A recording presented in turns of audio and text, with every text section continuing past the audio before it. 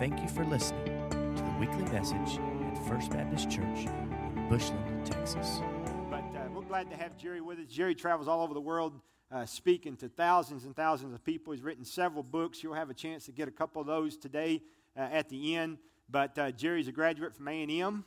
And was kind of sweating it yesterday a little bit. We had a tough time eating dinner because he was watching that game. And them hogs were making him nervous, man. But in the end, he worked out for those Aggies. So he's much at peace today and ready to deliver the word of the Lord. So, but y'all welcome Jerry as he comes this morning. Jerry, come on, buddy. Well, thank you very much. Man, I am excited about being with you guys. Jeff, thank you for the introduction and the opportunity to be here. Just curious, how many of you guys have ever been to or you know what a T-ball game is? Can I see your hands? That's where these guys are not old enough to hit a moving object, so they hit a ball sitting on top of a little tee. Now, I want you guys to use your imagination. We have a guy who steps up to bat. He's got the big league chew right here. That's bubble gum. He's 6 years of age, but he's overgrown. He's as big as you can be and play T-ball. He pulls the bat back, and he literally swings for the fence. He almost misses the ball. The ball dribbles to the shortstop, who is 5. He's as young as you can be and play T-ball. And adults, for the first time in his life, he bends over, scoops up the ball. He's caught a moving object in the game. And he is so excited, he pulls the ball to his chest, and he smiles. Now, for those of you who are baseball fans, this is a Houston, we have a problem moment.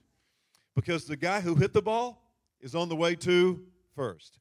And the guy that was on first is on the way to second. The guy's on second is on the way to third. The pitcher just playing the position defensively yells out, "Throw the ball to third." And he holds it to his chest and smiles. He's so proud he caught it. And then the infield and outfield get in it together. The whole team's yelling together, "Throw the ball to third." And then the coach. Coaches in the Little League amaze me because they never get emotionally involved, right? So we have the coach, both hands and both feet in the dugout, pulling the entire dugout back and forth. He's yelling with the rest of the team, "Throw the ball to third." And then the little boy yells out, "Mama, where's third?" I'm saying that to say this. We have a lot of students in America today that are screaming out, "Where is third?" Ladies and gentlemen, between 750 and 800,000 middle school and high school girls will get pregnant outside of marriage this school year. 500,000 will choose to end those pregnancies and abortions, spend the rest of their lives trying to deal with those scars. 50% of our juniors and seniors across America will be falling down drunk and driving twice a month, every month this school year. That's why alcohol-related accidents kill more of our kids than any other cause of death. And think about this. Josh McDowell is telling us now that 91% of the kids who grow up in churches just like this are checking out on faith in church by age 18. We're losing 91% of our own kids. So we're going to do a conference this afternoon. I want you to please get this. This is not going to be like a Baptist or Methodist conference. Listen to this. Read my lips. We're starting at 5. Not 5:01, not 30 seconds after 5. If it's just a pastor and me, we're starting at 5. I have 12 hours of stuff. We have 50 minutes, okay? I'm going to make you the same promise that Elizabeth Taylor made to all of her husbands when she was alive. I'm not going to keep you long. Okay, so we're going to start right at 5. Then we're going to do 50 minutes. We're going to talk about understanding students in a new millennium. I mean, you're going to understand why we're losing our kids. We're going to talk about what is the role of a parent, a grandparent, aunt, and uncle, and passing on their faith in Christ. Communication, self-esteem.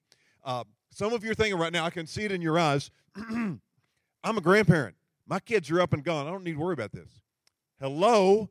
If you're a grandparent and you get to hang out around your grandkids, you ought to be here. Some of you think right now, I got young kids. I mean, I don't have to worry about this stuff yet. If you wait till your kids get to middle school and high school to start doing what we're going to talk about today, you will have missed your greatest opportunity to make a difference. This is going to be for all parents, grandparents, aunts, uncles, prospective parents. There's a guy driving out through West Texas. You'll love this. He saw a sign, and it said, "Horses for everyone." There were several smaller lines. It said, for fat people, we have fat horses. For skinny people, we got skinny horses. For crippled people, we got crippled horses. And for those who've never ridden a horse, we have horses that have never been ridden. You know what? It doesn't matter where you are in this deal. I promise you there's going to be something for you. Now, by the way, there is one group not invited. Parents, your kids cannot come to the 5 o'clock session. Hello, ding, ding, ding, ding. You don't invite the enemy to your strategy session, okay? So students, we're going to have something for you somewhere else in the building, and be just us as adults at 5. 10-minute break. And then we want you to sit together as families. At 6 o'clock, we're going to be journeying through the book of Proverbs, talking about communication. The topic is communication is. And so can't wait to spend the rest of the day with you. Genesis chapters 1 to 3 is where we're going to be this morning. Let's pray together. God, thanks so much for the opportunity to get into your word. Hide me behind the cross. I have nothing to offer anybody in this room. I pray that your Holy Spirit would be our teacher and that Christ would be lifted up high and holy. And I thank you that as he is, that he'll draw each of us right unto himself. Thank you for what you'll accomplish in every life. In Jesus' name, amen. Never break up anybody's home because I'm not a quitter. I care about my family. I'm in love with Connie. Now, Bertie, this is my chance for a fresh start, and I'm taking it. I'm sorry. Then you should take it. If that's your chance, then you should take it. You're right. You and Connie deserve each other. You were lucky to have me. But you know what? I think I already got the best part of you. And she's standing right out there. And she's waiting for me. I don't know what's left over. Just all of a sudden doesn't look so good anymore. So what do you want? Why'd you come back? You want my permission? You want my condolences? Why'd you come back? I didn't want to do this today, but it's because I want a divorce, Bertie. I'm coming with you, Daddy!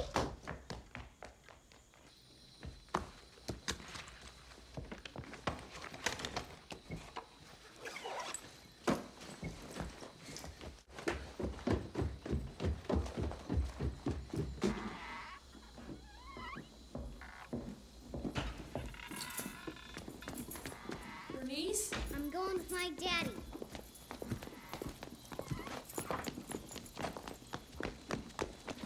Bernice, what do you think you're doing? I'm going with you. Honey, that's impossible. But I'm going with you. No, you got to stay here with your mama. Bertie, you gonna help me out here? You told me you wanted me with you, remember? Listen, honey, I've got to go. Now, don't do this to yourself, okay? Don't make a scene. Now, go on back inside. Go ahead.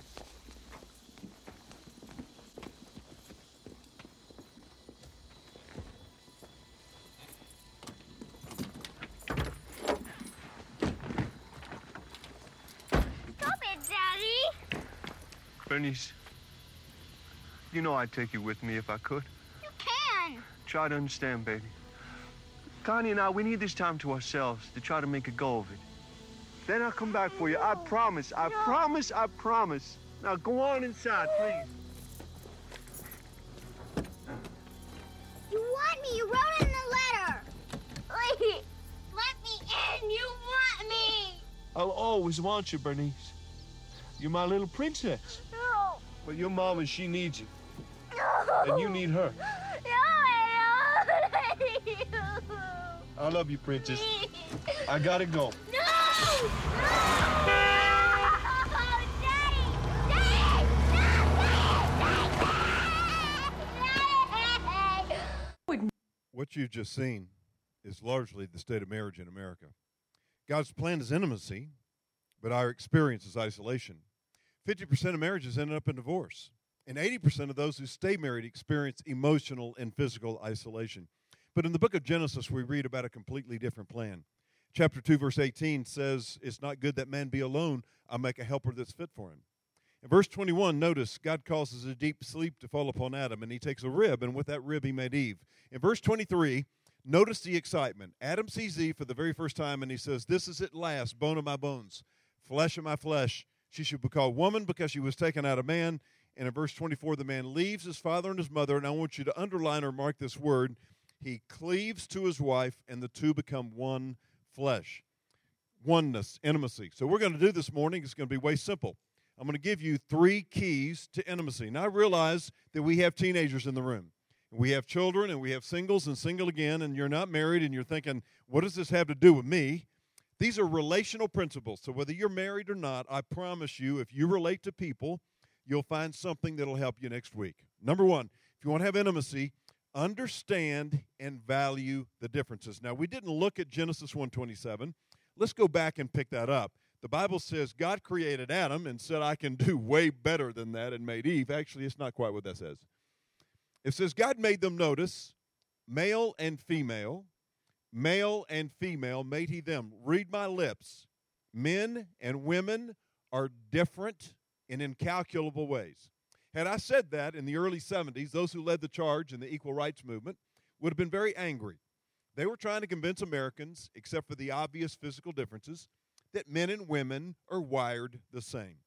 Ladies and gentlemen, secular psychologists, sociologists, Harvard, Yale, Princeton, everybody agrees men and women, emotionally and intellectually, are wired way differently. Okay? Think about this. We're different in the way that we approach very simple things, like using the restroom. You ladies crack me up. You guys need support groups to go to the bathroom. I watch ladies in restaurants stand up and make public announcements. I need to go. Anybody else need to go? Can you imagine me saying to Pastor Jeff after the service, I need to go to the bathroom, you want to go together? You'd think we're weird.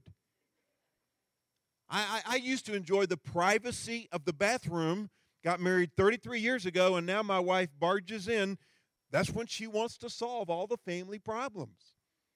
I mean, we're different in that you ladies like chick flicks. We guys like movies where cars go over cliffs and blow up. You ladies are so emotional that you think newborn babies look pretty. Hello? They look like aliens. I was there when both of mine were born. I said to the doctor, would you put that back in and reset the timer? It's not done. I mean, we're different in how we arrive at self-worth and self-esteem. I get on airplanes literally all over the world. I have never gotten on an airplane when a guy sat down next to me and started the conversation with, how's it going with your wife and kids? I mean, anytime a guy sits down next to me and starts a conversation, 100% of the time, it's, what do you do? And as quickly as possible, he's talking about what he does. And when he bought this company, they were doing $300,000. Now they're doing $300 million. Men get their value in life through building this and fixing that. Ladies, on the other hand, they might be just as career-oriented, but they still largely get their core values in their relationships within the home. Now, I want you to imagine these two scenes. Guys, we come in at the end of a very long day. The wife brings up a problem with the kids or maybe her job. Guys, what do? We listen 3 to 4 minutes without interruption if we're having an amazing day. And then, this is what we do. Honey, have you thought about this? Have you thought about that? Guys, what are we trying to do? We're trying to quickly solve the problem. Men, have you noticed that none of our suggestions are ever acceptable? You know why? Listen to this. She did not bring this up because she wanted you to fix it. She brought this up, listen, because she wants and she needs a conversation, a relationship. Now, men, I'm going to finish this tonight, but I'm going to drop just this idea this morning, okay? We are kind of like your basic Egyptian mummies this morning, which kind of means pressed for time, okay? So anyway, I'm going to finish this tonight. I want to give you this morning. Guys, our wives are not asking, do you love me? Men, our wives are asking today, do you still like me? When we dated, you wanted to talk. Now it seems you never have time for a conversation. Imagine this scene. We get in the car, and in 5 minutes, it's obvious to the wife that we have no clue. Oh, wow, just about to dive off here. There's this thing kind of cuts backward right here, okay? It doesn't just like go out to a corner. I did go to A&M. I told the students, okay? And the great thing about being an Aggie is that we do get to use handicap parking. You know what I'm saying? And so anyway, we get in the car. It's obvious to the wife that we have no clue where we're going. And so she asks a very logical question. Honey, Did you look at a map before we left? And then she makes this suggestion. Why don't you stop and ask for directions? Ladies, listen to this. Universally around the world, there are two things men don't do. We don't look at maps, and we don't ask for directions. And I know you get frustrated, but ladies, if you would just think differently, you would get excited about this. Think with me, okay? There are places in this world you would never see if we did those two things right there. Now here's the idea. I want you to get this. Understand and value the differences. Listen to this. If you spend your marriages, if you spend your relationships trying to change the people around you into what God did not make them to be in the first place, you'll spend your relationships in frustration and isolation. Understand and value the differences. Number 2, remove the obstacles to communication. Now, some of you are wondering, you said open your Bibles to Genesis chapters 1 to 3. What does chapter 3 have to do with any of this stuff? Well, in the early verses in chapter 3, what happens? Adam and Eve eat the forbidden fruit. Okay, you with me? They sin against God. Verse 8, notice that God comes walking into the garden. And in verse 9, you see one of the strangest verses in the Bible. God asked this question, where are you? Hello? He's God, and he knew where they were. This is a rhetorical question. He wanted Adam and Eve to understand two things, that A, their sin had separated them from him, and B, from each other. Listen to this, parents, students, singles. Anytime we sin, it separates us from God and the people we love the most. And if you don't believe the second expression, you have to go no further than verse 12. When Adam was confronted with his sin, what did he say? It's this woman you gave me. She's the problem. Now listen to this. If you want to have intimacy in any relationship, you have to communicate and you have to forgive. Now I'm going to begin this conversation on communication this morning, but I'm not going to finish it until tonight, okay? But I want to give you this morning the goal of communication, and I hope you'll write this down. The goal of communication is, one word, understanding. The goal of communication is understanding, meaning you're trying to understand what your mate, your coworker, your client, your child, your parent, you're trying to understand what they think, what they feel, and what they want. And in order to understand what a person thinks and feels and wants, you have to learn to listen with your eyes, your ears, and your heart. Now, when you come back tonight, we're going to be journeying through the book of Proverbs. It is literally the best book in the world on communication. And I'm going to teach you how to listen for understanding with your eyes, your ears, and your heart. All right? But for this morning, I want you to get this idea. 99.999% of the time, when people are talking to us, we are not listening. You know what we're doing? We're thinking about what we're going to say next, and I'm going to prove it to you. How many times last week did you say something like this? Somebody said something to you, and you said, oh, yeah, I can relate to that. Let me tell you about this experience. And you know what you were doing? You were thinking about that experience while they were talking. I used to say to my dad when I was about 4 or 5, Dad, that scared me to half a death. Adults, I'm going to give you a statement right now that I pray scares you to half a death. Adults, are you ready? About 95 to 98% of the time, when your older elementary, middle school, high school person comes to you, what they bring up first has nothing to do with what they want to talk about. They're deciding whether or not it's safe. When one of your coworkers comes to you, what they bring up first is not what they want to talk about. They're deciding whether or not it's safe. And when you say, oh, yeah, I can relate to that, and start reading your home movies into their lives, you may walk away thinking you just had a great conversation. But you know what they're doing? They're walking away thinking, next time, I'll find somebody who cares enough to listen. I'm going to give you a Cherokee proverb that is worth the entire trip to show up at church this morning. You ready for this? Here, listen to this. He who learns to listen to the whispers will avoid ever having to hear the screams. Ladies and gentlemen, because we don't listen, our families, sometimes our businesses, our relationships are literally, they're falling down around us and in very deep, serious trouble before we even realize we've got a problem. Ladies and gentlemen, we've got to learn to listen and communicate. More about that tonight.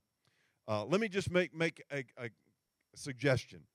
My wife and I, when we got married, made 2 commitments in the area of communication, and I think they would help you. Now, by the way, I am not trying to tell you that my wife and I have a perfect marriage. We do not have a perfect marriage. My wife and I have been married 33 years, and over 33 years, we've had 3 pretty big fights. Guys, I'm not bragging, just saying, I've won all 3 of those fights, okay? Guys, in fact, my victory on the last one was so overwhelming that my wife literally came crawling and grappling to me on her hands and knees. It's true. I'll never forget what she said. She said, "Jerry Pipes, get out from under that bed. I'm not through with you." Seriously, we made 2 commitments when we got married. They made a huge difference for us. Number 1, my wife and I made a commitment. Listen to this. If we don't mean it, we don't say it. I grew up in the home with a sergeant in the Marines. My dad was a sergeant in the Marines. And my dad had an explosive temper. My dad would get angry and say the most sarcastic, cutting, hateful, caustic things to my mom and us kids. And you know what? Listen to this. He didn't even mean them. You could walk up to him an hour later and say, "Dad, you really hurt me. You said this." And my dad would look at you and say, "I didn't say that." You see, he didn't mean it. For him, he was just blowing off steam. But here's what the Bible says about that behavior. And ladies and gentlemen, you're going to get a ton of these things tonight. The book of Proverbs is the richest book on the planet in terms of communication. Here's what the Bible says about that. Rash words are like a sword thrust, but the tongue of the wise brings healing. Let me tell you what I know about being stabbed.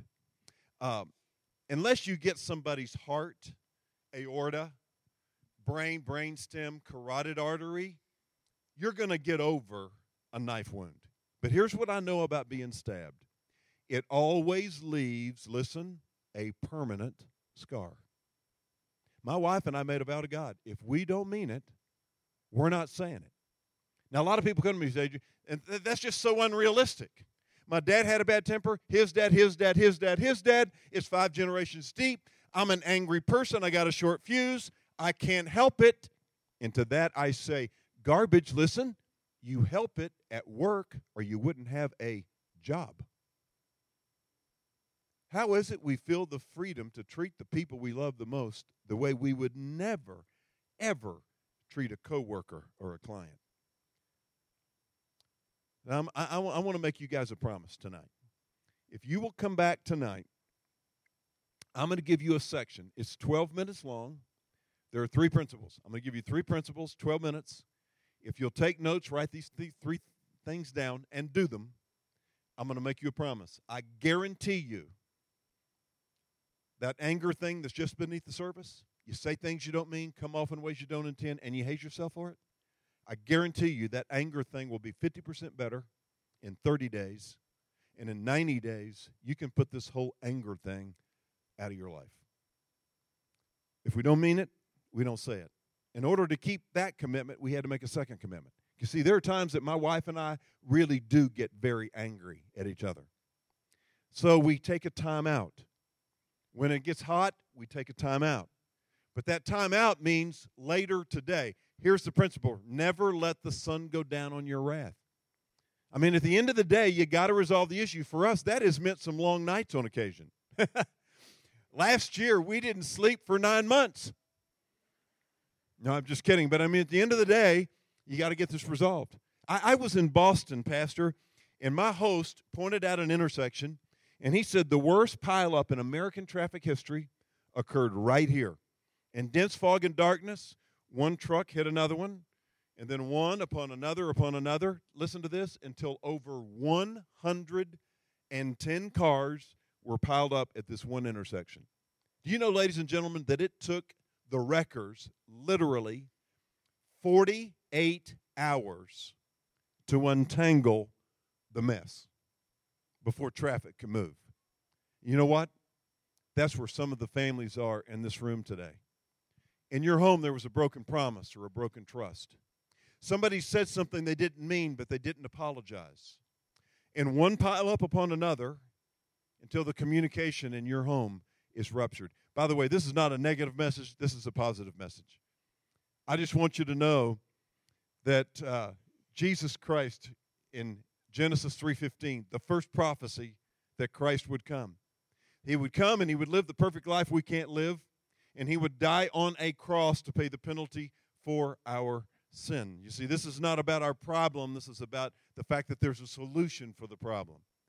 Now, by the way, I got to ask you guys this question. What are the requirements for getting into heaven? Have you ever thought about it? What is it going to take to get in? I'm going to stun you. One word. You ready? Perfection. If you're going to go to heaven, you can't have a sin problem. Now, I told you guys I went to A&M. We're not real smart there, okay? We have a hard time at A&M with very simple questions. Blind people don't like to skydive. Have you ever thought about why? Well, it scares the CNI dog, okay? Simple things like that at A&M we have a hard time with. But think about this. If God lets sinful people like me into heaven, then heaven would be just like here. Heaven is going to be perfect. There will be no sin, no sickness, no disease. It's going to be like God intended here to be. So if you're going to go to heaven, you can't have a sin problem. And you're thinking right now, the Bible says all of sin. That means nobody's going. No, that's why Christ came. He lived the perfect life we can't live. He died on the cross. And then he said, I'm the way, the truth, and the life, and nobody comes to God unless he comes through me. Why? Because it was Jesus that paid for our sins. So, ladies and gentlemen, we got two choices today.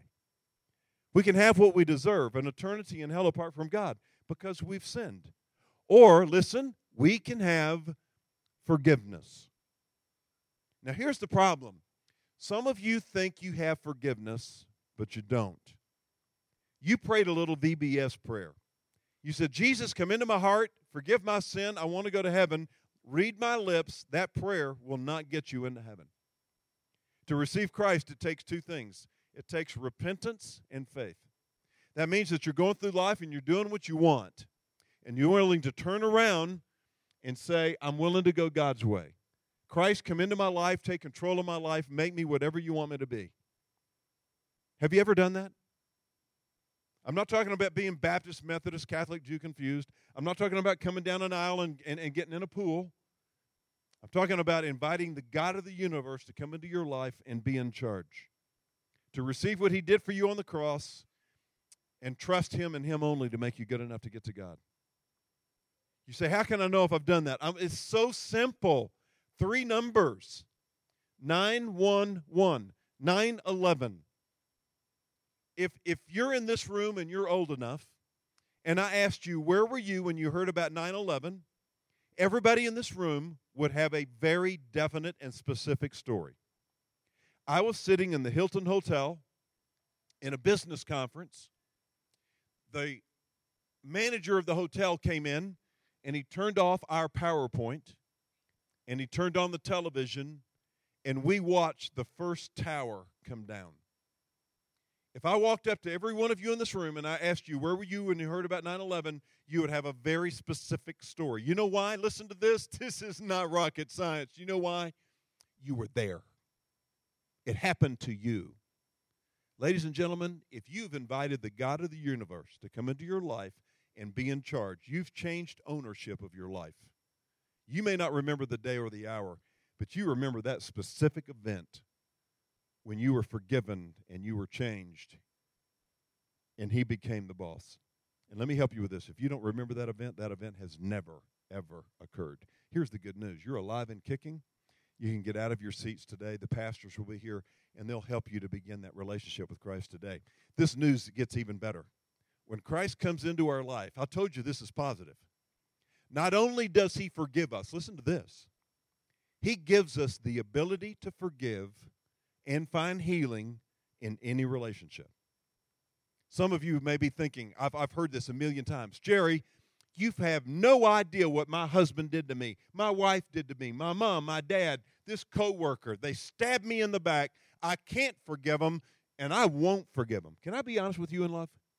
It is not what people do to us that destroys our lives. It's our response. Some of you are thinking, that's just a lot of psychological mumbo-jumbo. No. Imagine you hear a rattlesnake in the bush. You have a machete. You're going to cut the head off the snake. By the way, this is not intelligent behavior. The only way a rattlesnake will get dead if I have anything to do with it, double-barrel 12-gauge shotgun distance. But you try to cut the head off the snake, you cut the snake in half, the half with the head bites you. Are you going to die? No. If you ice it, if you elevate it, if you take anti-venom, you're not dying. But what if you decide the snake bit me, the snake is getting his, and you chase him through the bush? You're dead. Because you got bit? No. It's that poison circulating in your system as you run for revenge. Ladies and gentlemen, what do we need to do when people hurt us? And they will. We need to, in Christ, suck out the poison. And you know what the Bible calls that? The Bible calls that forgiveness. Look into my eyes. It is impossible to have intimacy with another sinful person, and that's all of us, unless we communicate, unless we forgive. Finally, you want to have intimacy? You got to make the commitment. Look at verse 23. It says, this is at last. Let's stop right there. This is at last means something was going on before, okay? One of the major principles of understanding the Bible is the principle of context. So if you want to understand verse 23, you got to know what he was doing before. So what was he doing before? He was naming the animals. Think with me. The cows, the chickens, the fish, the gorillas. By the way, do you know why gorillas have such big nostrils? They got really big fingers. I just thought I'd help you out with that. I knew you're wondering about that. But let me tell you what I know about gorillas. Listen to this. Gorillas are ugly. Cows are ugly. Snakes are ugly. When Adam saw Eve, she looked good. Do you see that in verse 23?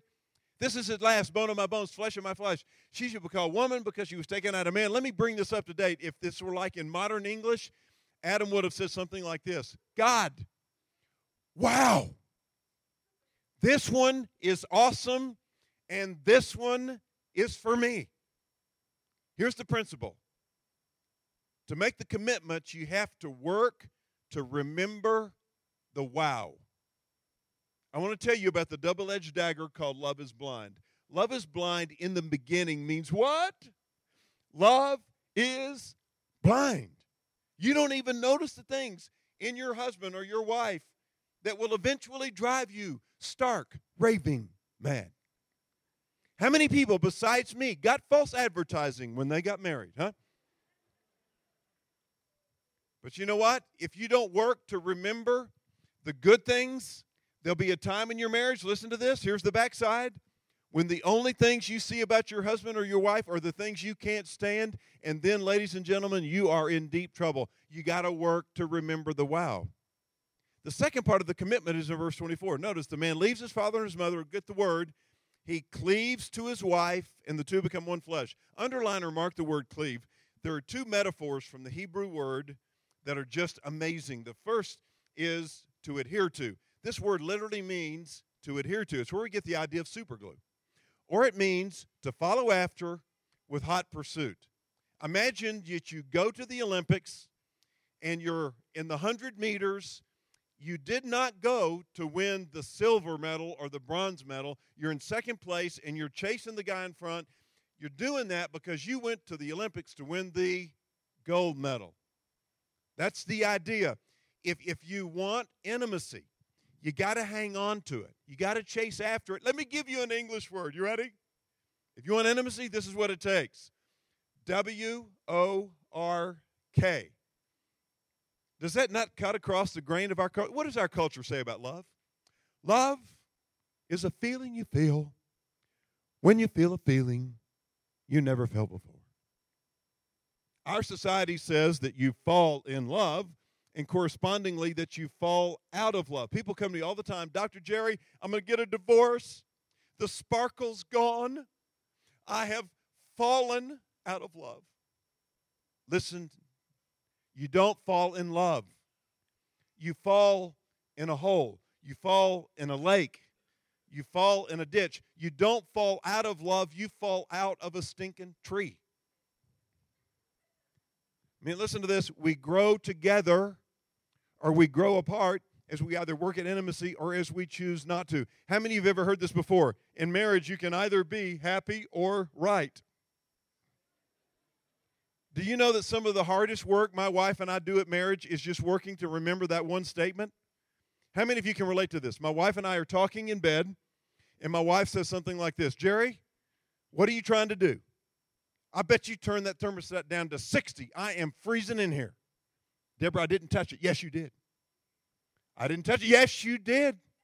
Now, guys, I don't know what you do, but this is what I do under these circumstances. I go over by the thermostat. I don't actually touch the thermostat because I didn't touch the thermostat to start with.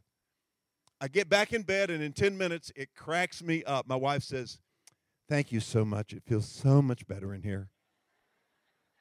And I want to say, nanny, nanny, poo-poo, I told you I didn't touch it. But here's why I don't do that. 30 minutes later, my wife's kicking off the covers. What'd you do? Turn it up to 90? I am burning up in here. I was in Dallas, and a guy walked up to me at church, and he said, Jerry, I want you to pray for me. I'm going to divorce my wife and marry my administrative assistant, and I want you to help me work out the details. I said, I'm missing that in the Bible. He was on the double-edged dagger, love is blind. The only things he could see about this lady were the things he liked. He didn't see the things that would eventually drive him crazy in her. The only things he could see about his wife were the things he didn't like, and total happiness was leaving this and marrying that. And I looked at him and I said, if you make this brain-dead choice, I guarantee you 3 to 5 years, you'll be coming right back to me, and there'll be somebody else, and this lady will be driving you crazy. And I went on to tell him about a friend of mine. At that time, ladies and gentlemen, he was leaving wife number 3 for wife number 4, changed the names and the dates, and all the conversations were the same.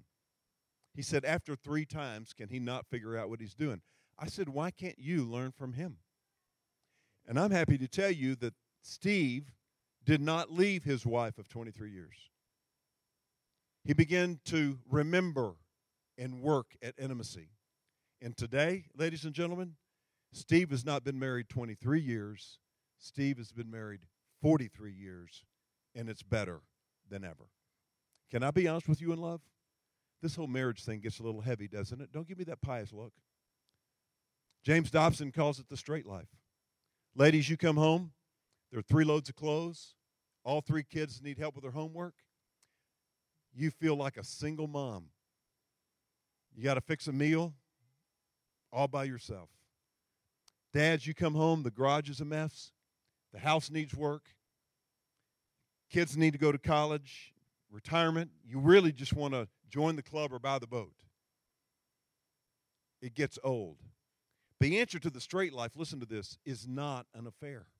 Because if you go there, number 1, you're going to lose half of everything you own. And number 2, think about this. In 4 to 5 years, you're right back in another straight life.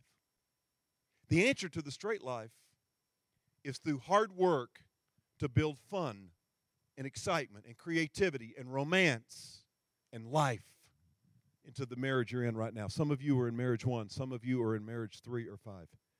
Whatever marriage you're in right now, it's God's place of promise for you. Work at it and make it work. There was a girl and her mom. They were going through a line. And the little girl said, Mommy, I want these pearls. And the lady said, well, Jenny, they cost $1.98, and you get an allowance. Buy them yourself. She did. She wore them to school, church, out to play, everywhere except for the pool and the bathtub, because Mom said they were cheap trinkets and they would turn green. Guess what, ladies and gentlemen? They turned green anyway. And one night the dad was tucking her in like he did every night. And he said, Jenny, do you really love me and trust me? She said, Daddy, you know I do. He said, if you love me and trust me, give me your pearls. Daddy, I'll give you Baby Doll. It's my favorite toy. I don't want Baby Doll. If you love me and trust me, one thing will do, one thing only. Give me your pearls. And over the next couple of weeks, she offered him everything. One night he came in the room. Several weeks later, she's sitting Indian style on the bed. Big tears are rolling down her cheeks. He said, Jenny, what's wrong? Daddy, I love you so much, but no matter what I offer you, it's never good enough. I'm going to prove I love you. I'm going to give you my pearls. And as she dropped those cheap trinkets out of her sweaty palm, with the other hand, he pulled out of his back pocket a blue velvet case. And he took out of this blue velvet case a string of genuine cultured pearls. Ladies and gentlemen, he had had these with him every night for weeks. he placed them around Jenny's neck, and he said, Jenny, I love you so much, and I've wanted to show you how much for weeks, but I couldn't get you to let go of those cheap trinkets. Ladies and gentlemen, that's where we are today.